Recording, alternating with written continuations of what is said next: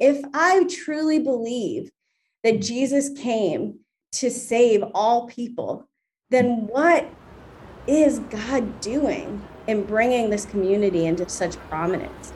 So I just encourage all of the listeners here and just the church at large to really ask of the Holy Spirit, what are you doing? And to trust that this is actually a moment of harvest if we choose to see it in that way.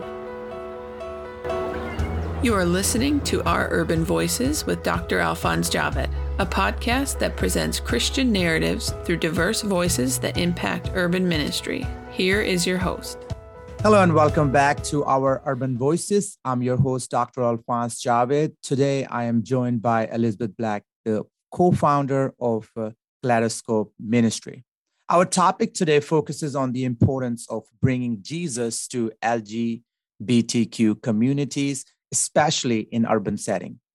There has been a lot of theological discussion about the LGBTQ community and issues of gender and sexuality, but there hasn't been much actual mission engagement with the community. So today, we want to focus on the importance of reaching out to the LGBTQ community and sharing the absolutely amazing news of the gospel. Every human being on this planet needs Jesus, and that includes LGBTQ individuals. A recent poll by Gallup suggests that 21% of Generation Z, those between age 18 and 25, identify as something other than heterosexual. Urban settings, such as New York City, often have more LGBTQ community or individuals. Whether or not we realize this fact, we probably all know someone in this community. As Christians who are called to be passionate about evangelism and reaching people with the gospel, it is important to connect with this community and look for ways to serve them. A little more about Elizabeth, our guest here.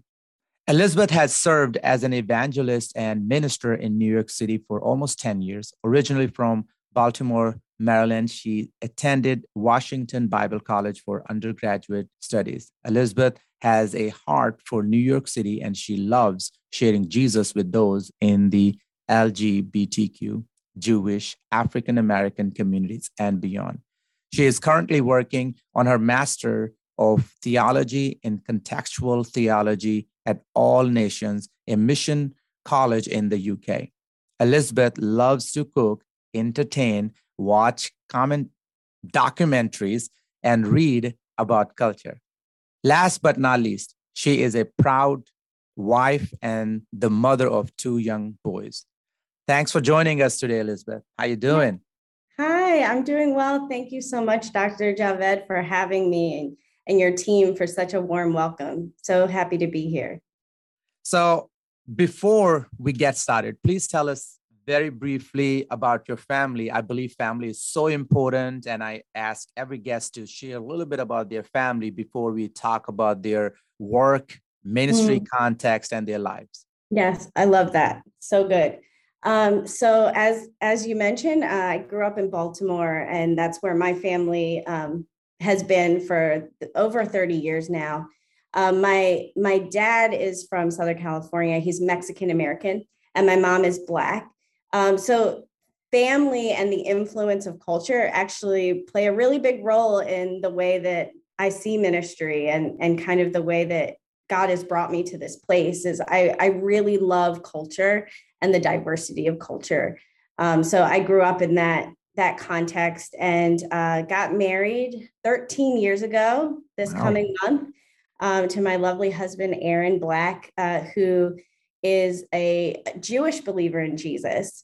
So we also have that added cultural element to our family. We have 2 young boys. My oldest is 10 years old and my youngest is 6. And it's a very busy season of their ages and the family. I feel like I'm going from karate to after school programs to my son's applying for like the school senate. Woo, it's a lot going on, but really, really blessed to have such a happy and healthy family. That's awesome. I got 4 children, and same story here. 5, 4, a lot of activities Wow. to pick them up, drop them off, do this thing, that thing, their activities. And then I have my twin girls are 2 years old. Your So 4 children, twin. right? Oh my It's goodness, fun. God bless you. I feel Yeah. overwhelmed by two. To start off, please tell us more about Kaleidoscope. How did it start, and what do you guys do? Hmm.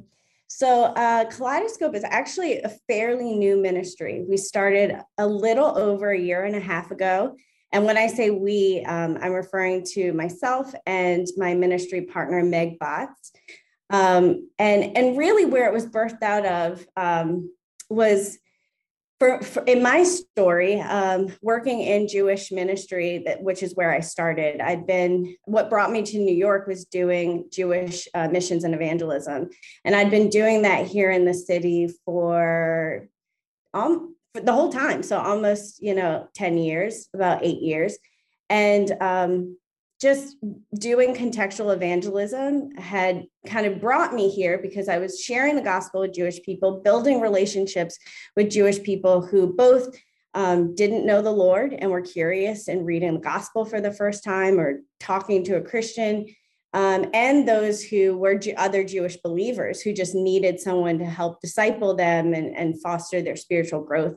And something in those last 2 years that kept coming up time and time again was questions around sexuality and identity.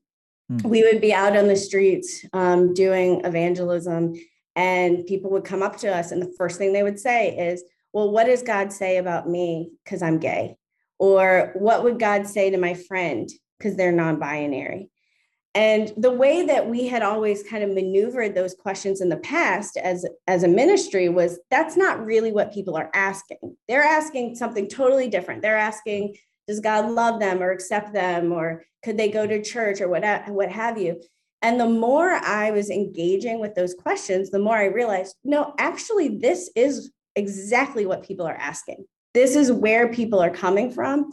And to avoid the conversation or try to make it into something deeper or more philosophical actually wasn't helping anything. It wasn't actually building relationships with people or offering opportunities for further engagement. So the Lord really put it on my heart to start figuring out what could contextual evangelism look like, not just for Jewish people, but in that context for Jewish people who identify as LGBTQ or same-sex attracted or transgender, however you would want to say it. But so that's kind of where it birthed. And then also simultaneously, as I said, there were so many believers who were coming to me who were saying, I've never told anyone this, but I'm gay, or I've never told anyone about this, but I'm single because I've always been attracted to people of my same sex. And I didn't want to pursue it, but I've been living in shame and hiding all of my life. And I just thought there has to be more openness. There has to be places for people to actually process and talk and be in community that, hears the fullness of their story, and can speak into that, can pray for them, can provide accountability and support, can encourage one another. So that's where it all started. And I just spent a lot of time doing research and, just trying to gobble up as much as I can about the subject. And something I found was, as you mentioned earlier, there was so much as it relates to theology, so much as it relates to kind of the more academic world, but not a lot in practice. And that's where I just really felt like, Lord, who will share this good news? How can we do this in a way that doesn't start off by saying you're an abomination, but really starts off with the gospel itself. So that's what my heart was. That's where the Lord was leading me. And then as I was doing it in the context of Jewish ministry, my ministry blew up, grew extraordinarily. It was incredible how many people started coming to Bible studies, how many people wanted to engage with the gospel. But unfortunately, my ministry at the time was not ready for it. They were very hesitant about the work that I was doing, seemed very, they didn't really trust that what I was doing was right or maybe even ethical, even though I hadn't really changed any of my methodology. And I did change my methodology. I would say I didn't change my theology. Nothing about my belief or my convictions or my ethic had changed, but it was the fact that I was engaging with this community that seemed problematic.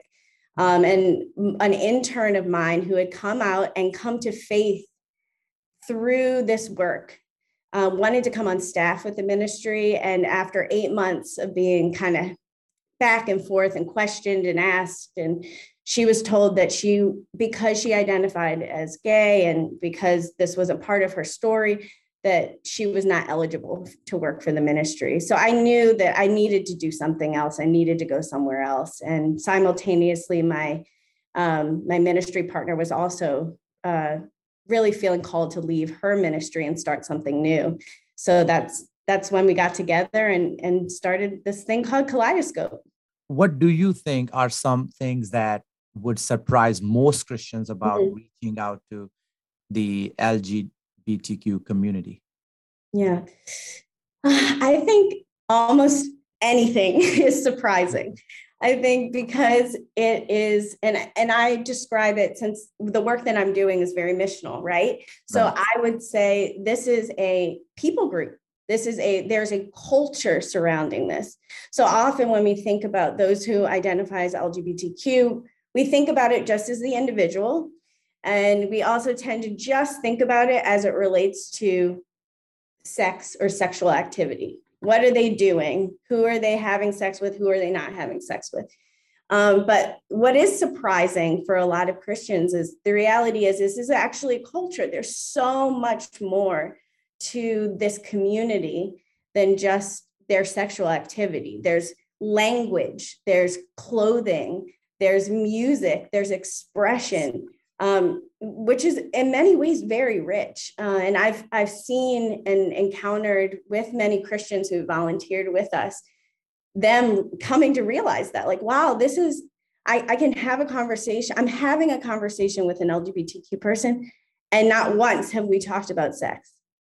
I'm having this conversation with this gender minority person who's, gender nonconforming or transgender, however, and not once have they tried to push some kind of agenda on me, because those are kind of the presuppositions that we have. So I think what I've seen, and even in my own life, just spending time with people, the beautiful thing that is birthed out of that is just seeing how much people are just people.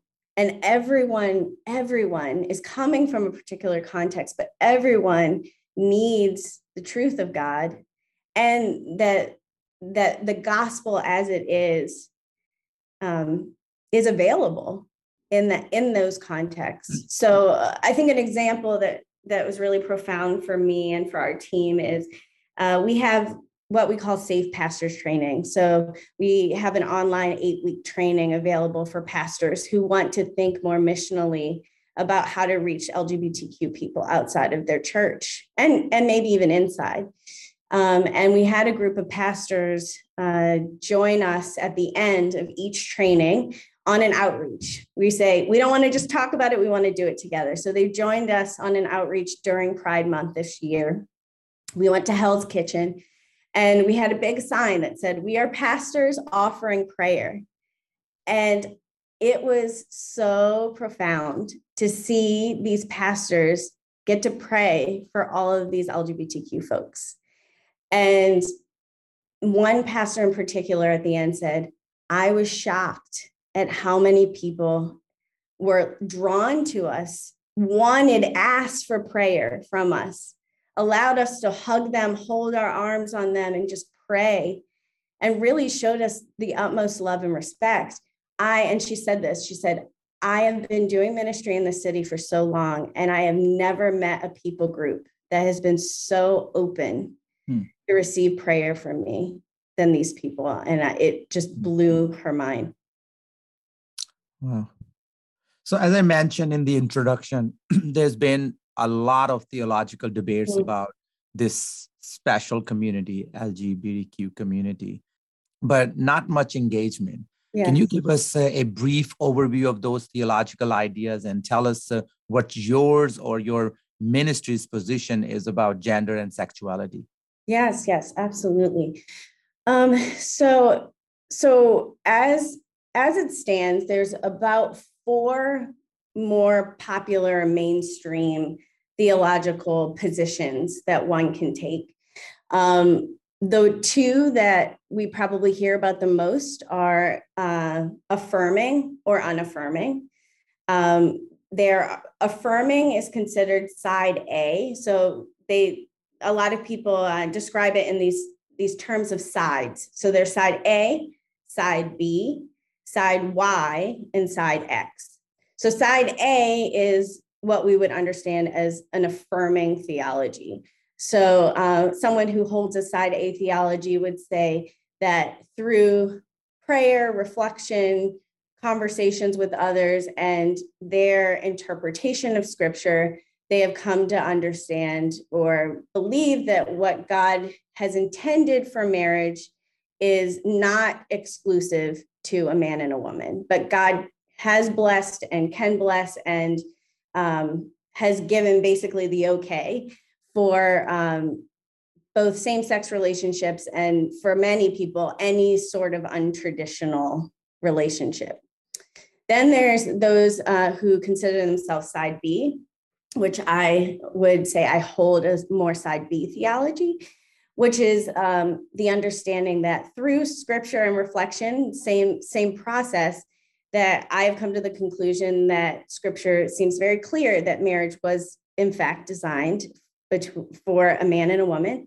And that hasn't really changed in the narrative of both the Old and New Testament.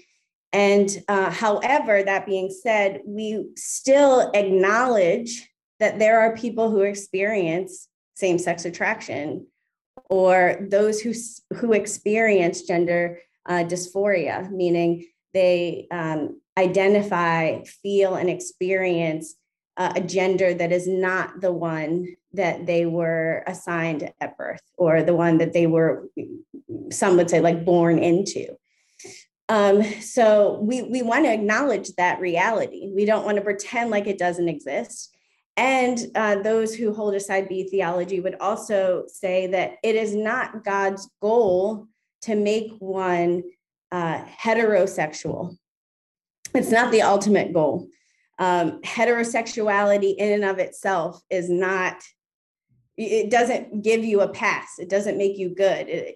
Many, and we know that, we see that, unfortunately, in the church, a lot of sexual promiscuity or infidelity and sexual sin is unfortunately at the hands of and experiences of heterosexual relationships.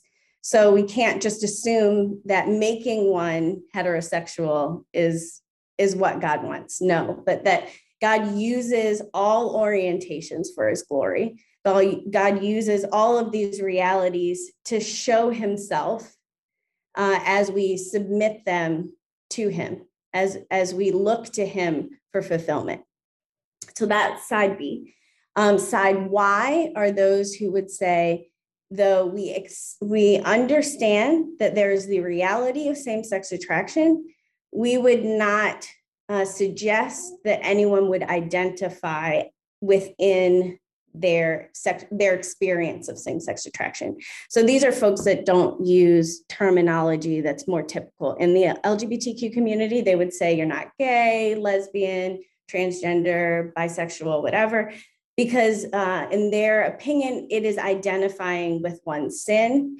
And kind of one of the primary arguments is our identity is solely or exclusively in Christ. Therefore, we should not use any labels that are outside of that.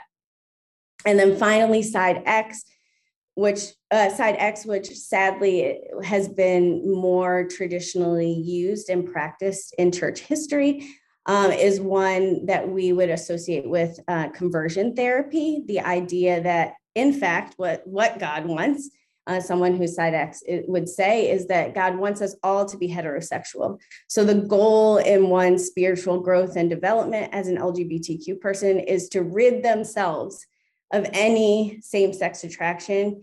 And not just that, but to encourage or push them towards heterosexuality, hopefully to the end that they would marry somebody of the opposite sex and live a more seemingly heterosexual life. So those are the kind of camps that there are out there. And for us as a ministry, though all of our leadership holds a particular theology, and as we are now, all of our leadership holds the same theology as I do. We're all side B. We do not want our theological position to stop people from encountering the good news of the gospel. So in our communities, in our outreaches, in our posture towards our LGBTQ siblings, we are not centering this idea of theology, but we want to say, how can we honor theology, yet engage and not use it as an excuse to disengage or distance ourselves from a people who are desperately in need, like anyone else, of the transforming and joyful power of the Lord. So your ministry is not a church, it's a missional organization, right? Correct, So yes. how do you think that distinction impacts the way you are able to minister in the LGBTQ community? I'm actually so grateful that we're not a church. I value our church partnerships so much because they're essential. Our hope is that we see, a revival in the LGBTQ community, right? And we want to see people come to faith and grow in faith, but we're nothing without the church. So there has to be places for our folks to be able to land, to grow and to live in community and worship God together. So we're very grateful for our church partnerships, but at the same time, we really want to continue to be and see ourselves as a missional organization. And because of that, it really allows us, again, to focus on contextual missions.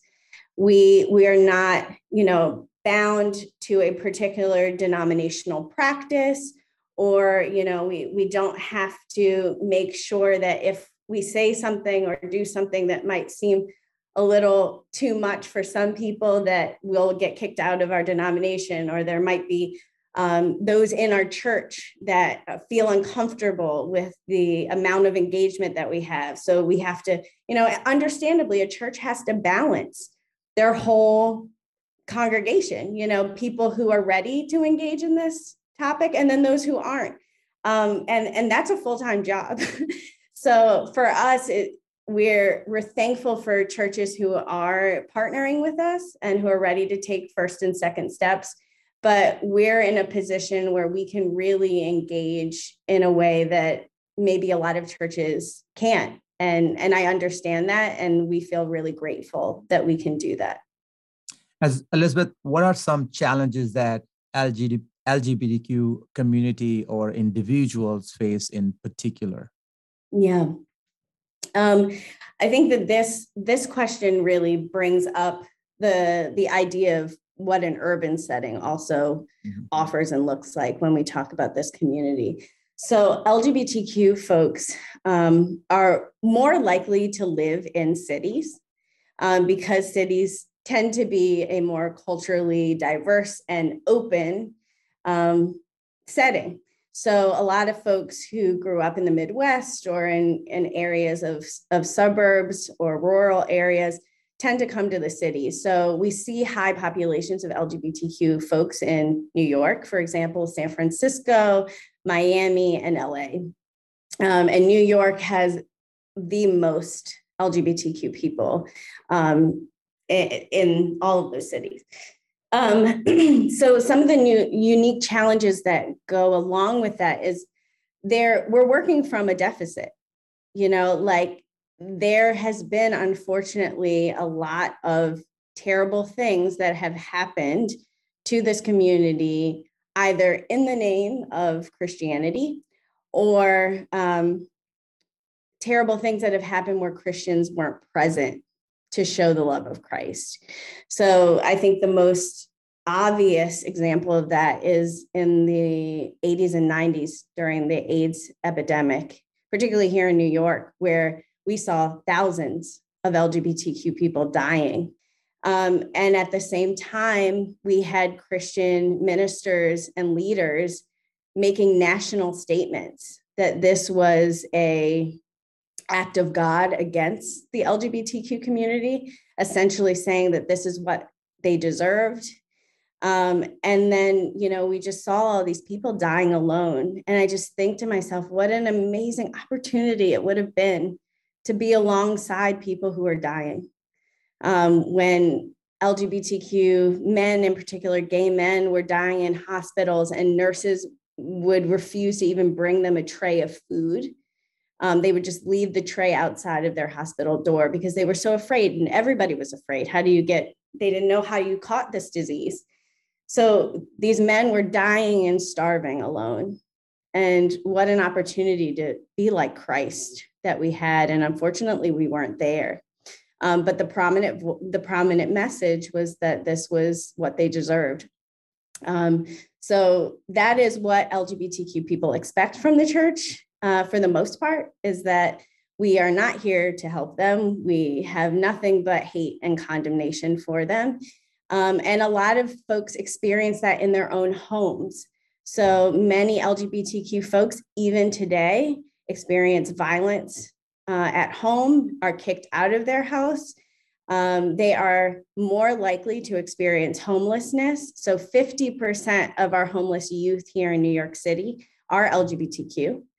They are way more likely to experience mental health issues, which also go along with drug abuse, suicidality, particularly among transgender women of color. So there's a lot of things to, consider and to really consider and work with when you're thinking about this community.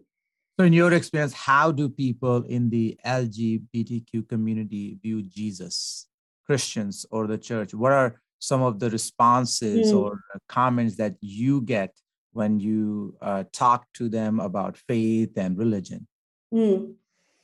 So since we are working from a place of deficit, we know that. So there's always some sense of trepidation, but I must say that I have experienced more positive responses from LGBTQ people around the conversation of faith than I have even when I'm engaging the church and Christians around this topic. They are actually very open to have conversations. They're very excited that someone would be willing to see them as they are and then engage with them with a sense of respect, around spirituality and faith, that they could even have anything to share or to learn. And I think because it's such a rarity, they're excited for folks to be able to do that. We were at Pride multiple times this month doing outreaches. We had tables at different Pride events, just sharing the good news of Jesus. And we had a group of volunteers who came to join us, and they were holding signs across the street from our booth that said, one said, Jesus loves you. Another said, we're sorry for the hurt that the church has caused.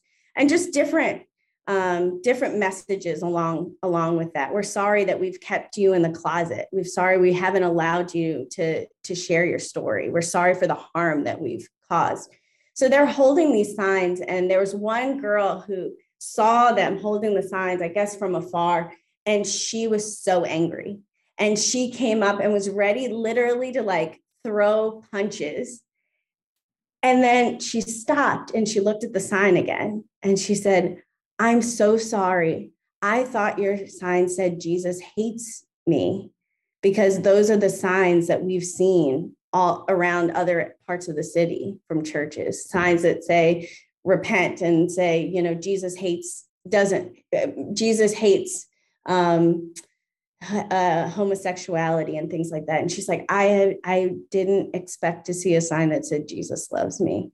And she stayed with this group of volunteers for probably 25 minutes and just shared her story, and got to hear from them about their life story, and just built that relationship. So it's just so beautiful to see that really the harvest is plenty. I would say that if I had to think of any passage of scripture, the harvest is plenty, but the workers are few.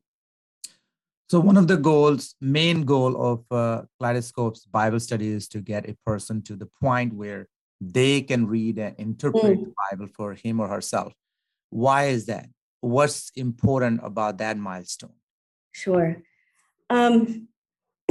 So because, again, and I keep coming back to this, but because of such strong messaging and divisive messaging that has historically been kind of communicated from the top down to LGBTQ people, meaning most of those who are interpreting scripture and writing books around the topic of sexuality and sexual ethic, they're all typically heterosexual white men. Like, let's be honest, those are the folks that are producing this kind of material.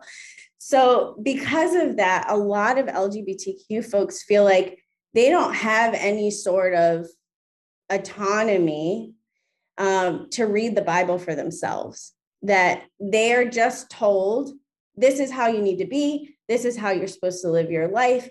And they don't really have any opportunity to see for themselves what scripture says.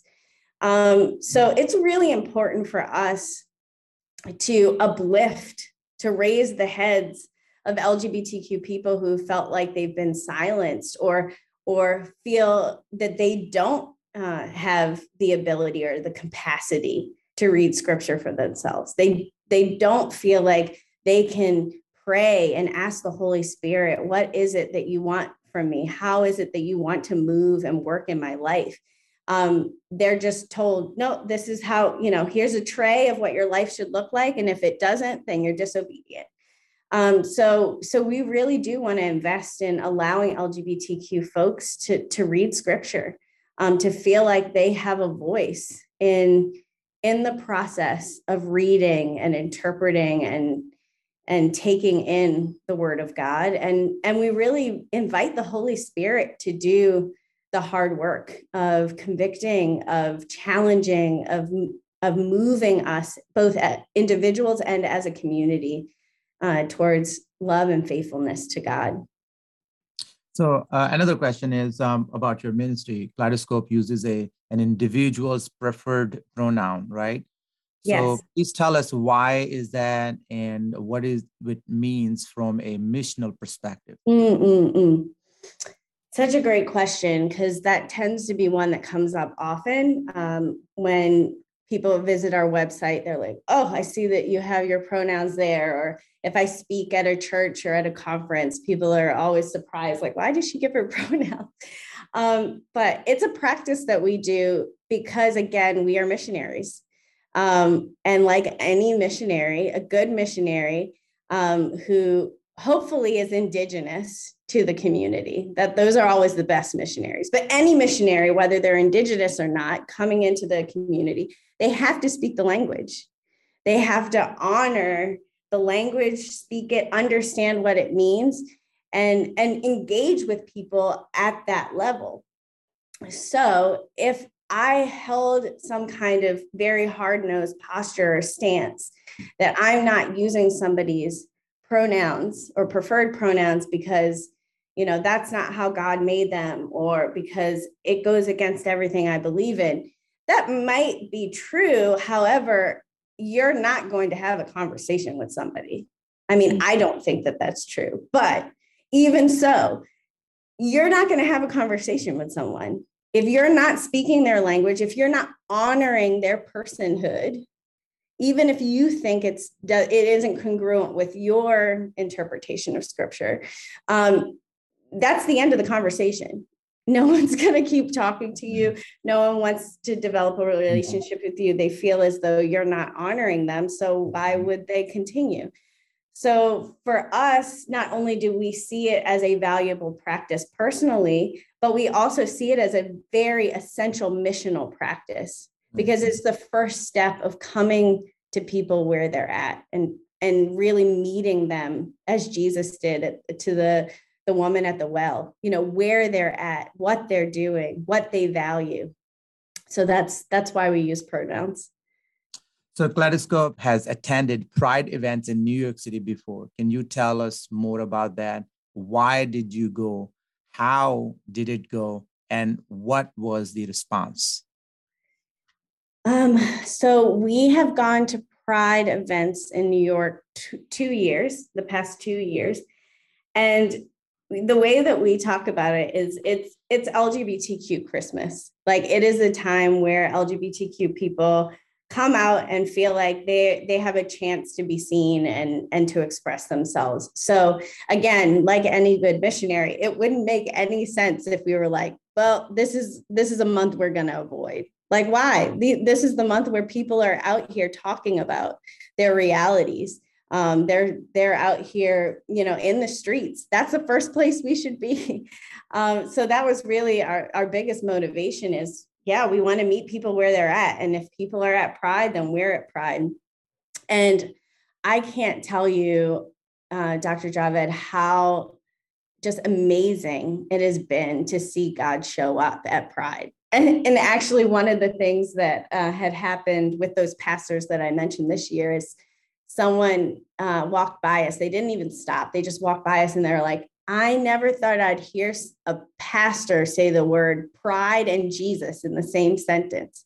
It's just this like cognitive dissonance of, wait a minute, you're actually here? Like, you shouldn't be here. I thought everything in you tells you that this isn't a thing that you would want to engage with. Yet, like Jesus, we are coming. We want to be incarnate. We are coming to the people. We are sitting and eating and fellowshipping and preaching and sharing and healing people where they're at. So, and, getting to pray for people, it's just so remarkable. So one great thing that happened this year is we were at a Pride event in Harlem, and there is 2 girls that came up to us and they were like, we want to come to your Bible study. We want to be a part of this community. How can we sign up? And we shared with them, we became friends with them. And just 2 weeks ago, I believe, one of the girls came to faith in Jesus, accepted the Lord as her savior, and is now wanting to be baptized. So we're helping to work out getting her baptized. And she said, if you guys weren't there, I don't know if this would happen, because me and the other girl, my partner, we were talking about how we should think about Jesus maybe a little bit more.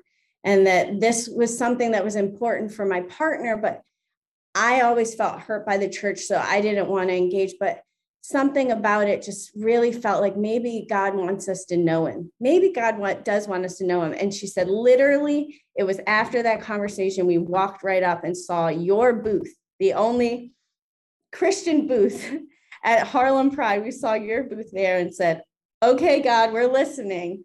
What is it that you want to do? So, we didn't do anything. We didn't do anything but be present. And now we get to celebrate the salvation of a new sister in Christ, in our community and in the kingdom. So yes, being at Pride is very controversial. It can be very difficult at times, but I count it joy. I really do. As your ministry works to build bridges between churches and the LGBTQ community, can you tell us more about why that is important and how you do that? Yes, I mean, as I mentioned earlier, it's the real big reason why it's important is people need to have a place where they can come and find God in community. So we almost hope that we work ourselves out of a job at Kaleidoscope, that churches can be equipped and and inviting enough that they don't need an LGBTQ missionary. So that's why it's really important, is the church is supposed to be the light on the hill. The church is supposed to be the missionaries. It's not really up to individuals, though there are some of us who have the gift of evangelism. Ultimately, it is the church that does the work of spreading the gospel. So it's very important for us to build those bridges, mainly so that the church can kind of come on the other side and see themselves as a tool of God and what he's doing and building in the LGBTQ community. So not only do we have strategic partnerships, but as I mentioned, we have churches that we work with who say, yes, this is a priority, and we want to figure out how to do this and do it well, and learn from people who have been doing this for a while and do identify in the community. And we work with churches from every different theological perspective. And that's very unique. There are other organizations that are doing what we would call church training in LGBTQ work. But for us, we decided that we wanted to work with churches from all theological backgrounds, because their church is going to exist whether we agree with them or not, right? Like, no matter where the church stands theologically, they're still going to be there. They're still going to be a light. And are they going to be a good light? I don't believe that affirming churches get a pass because they can call themselves affirming or because they officiate same-sex weddings. Those are not pillars of spiritual growth. Those do not ensure safety for folks who are coming in. So we want to see all churches again have the opportunity to know how, and just to go back to that, also, it doesn't ensure that you're going to be missional. And so all churches need to be missional, and being missional is not just saying you're welcome here, but it's saying, how do we welcome you? And also, how are we coming out to you? How are we going out to you where you are, humbly, just to see what the Lord is doing. So that's why church partnership is really essential. It's an essential piece of the puzzle. For someone listening to this podcast who feels called to reach out to the LGBTQ community, what advice or suggestion can you offer? I mean, I think first and foremost, go to the Lord in prayer. Really, go to the Lord and pray fervently for this community and ask him to bring people in your life who identify. And as you said earlier, Dr. Javed, they probably already have somebody in their lives. So ask the Holy Spirit to give you wisdom and guidance in doing that well. I would also say, really ask questions. And as somebody who's been doing missions and evangelism for, most of my adulthood, I've noticed that it doesn't matter, again, what cultural context. Ask questions, learn from someone else, and not just questions of, theology or questions of experience, but tell me your story, and listen and listen with honor and respect. And then find those inroads as that relationship develops to both show and proclaim who God is in your own life. And that will inspire them to see, oh, well, maybe this could be my God too. Maybe this Jesus is actually for me as well, and invite them into that relationship. So before we close our episode today, is there anything else you would like to add to this conversation? I'm really grateful for this conversation, Doctor. And just, I think what I would add, which we've probably already shared, is just this. I truly believe that this is a moment that the Lord is calling us into. that we can choose to see the increase of the LGBTQ community and kind of its prominence both in culture and in our own families. We could see it as something that we need to war against. We could see it as something that we need to guard ourselves against. We could see it as something that we can just ignore and kind of live our lives separately from, or we can choose to explore and say, what is God doing? How is the Spirit working? If I truly believe that Jesus came to save all people, then what is God doing in bringing this community into such prominence? So I just encourage all of the listeners here and just the church at large to really ask of the Holy Spirit, what are you doing? And to trust that this is actually a moment of harvest if we choose to see it in that way. Elizabeth, if listener wants to get in touch with you, what are the easiest ways? I think the easiest way, probably like most people, is social media. So feel free to find me on Instagram. You can look up Elizabeth Black or Liz L. Black, and I'll come up. And then also feel free to email me or to go to our website. Our website is www.kaleidoscopeusa.org. And there are opportunities to email me and our team there. So would love to have anyone reach out and connect. That will also be included in the episode description. Awesome. And for the last thing, because we talk about heavy topics, and this was one of the very heavy topic, I think, I'd like to ask you to tell a joke to lighten the mood. Oh boy, a joke. If my husband was here, it would be great because he's the jokester in the family. I'm not one for jokes. Oh gosh. You really put me on the spot. Yeah, any joke from your children. I'm sure children tell you. Okay, let me think from my kids. Oh my goodness.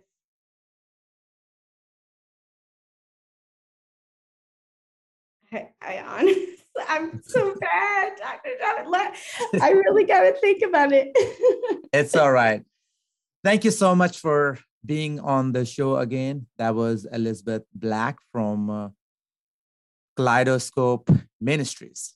If you learned something new, have a topic suggestion, or would like to leave us feedback, please reach out at oururbanvoices.com.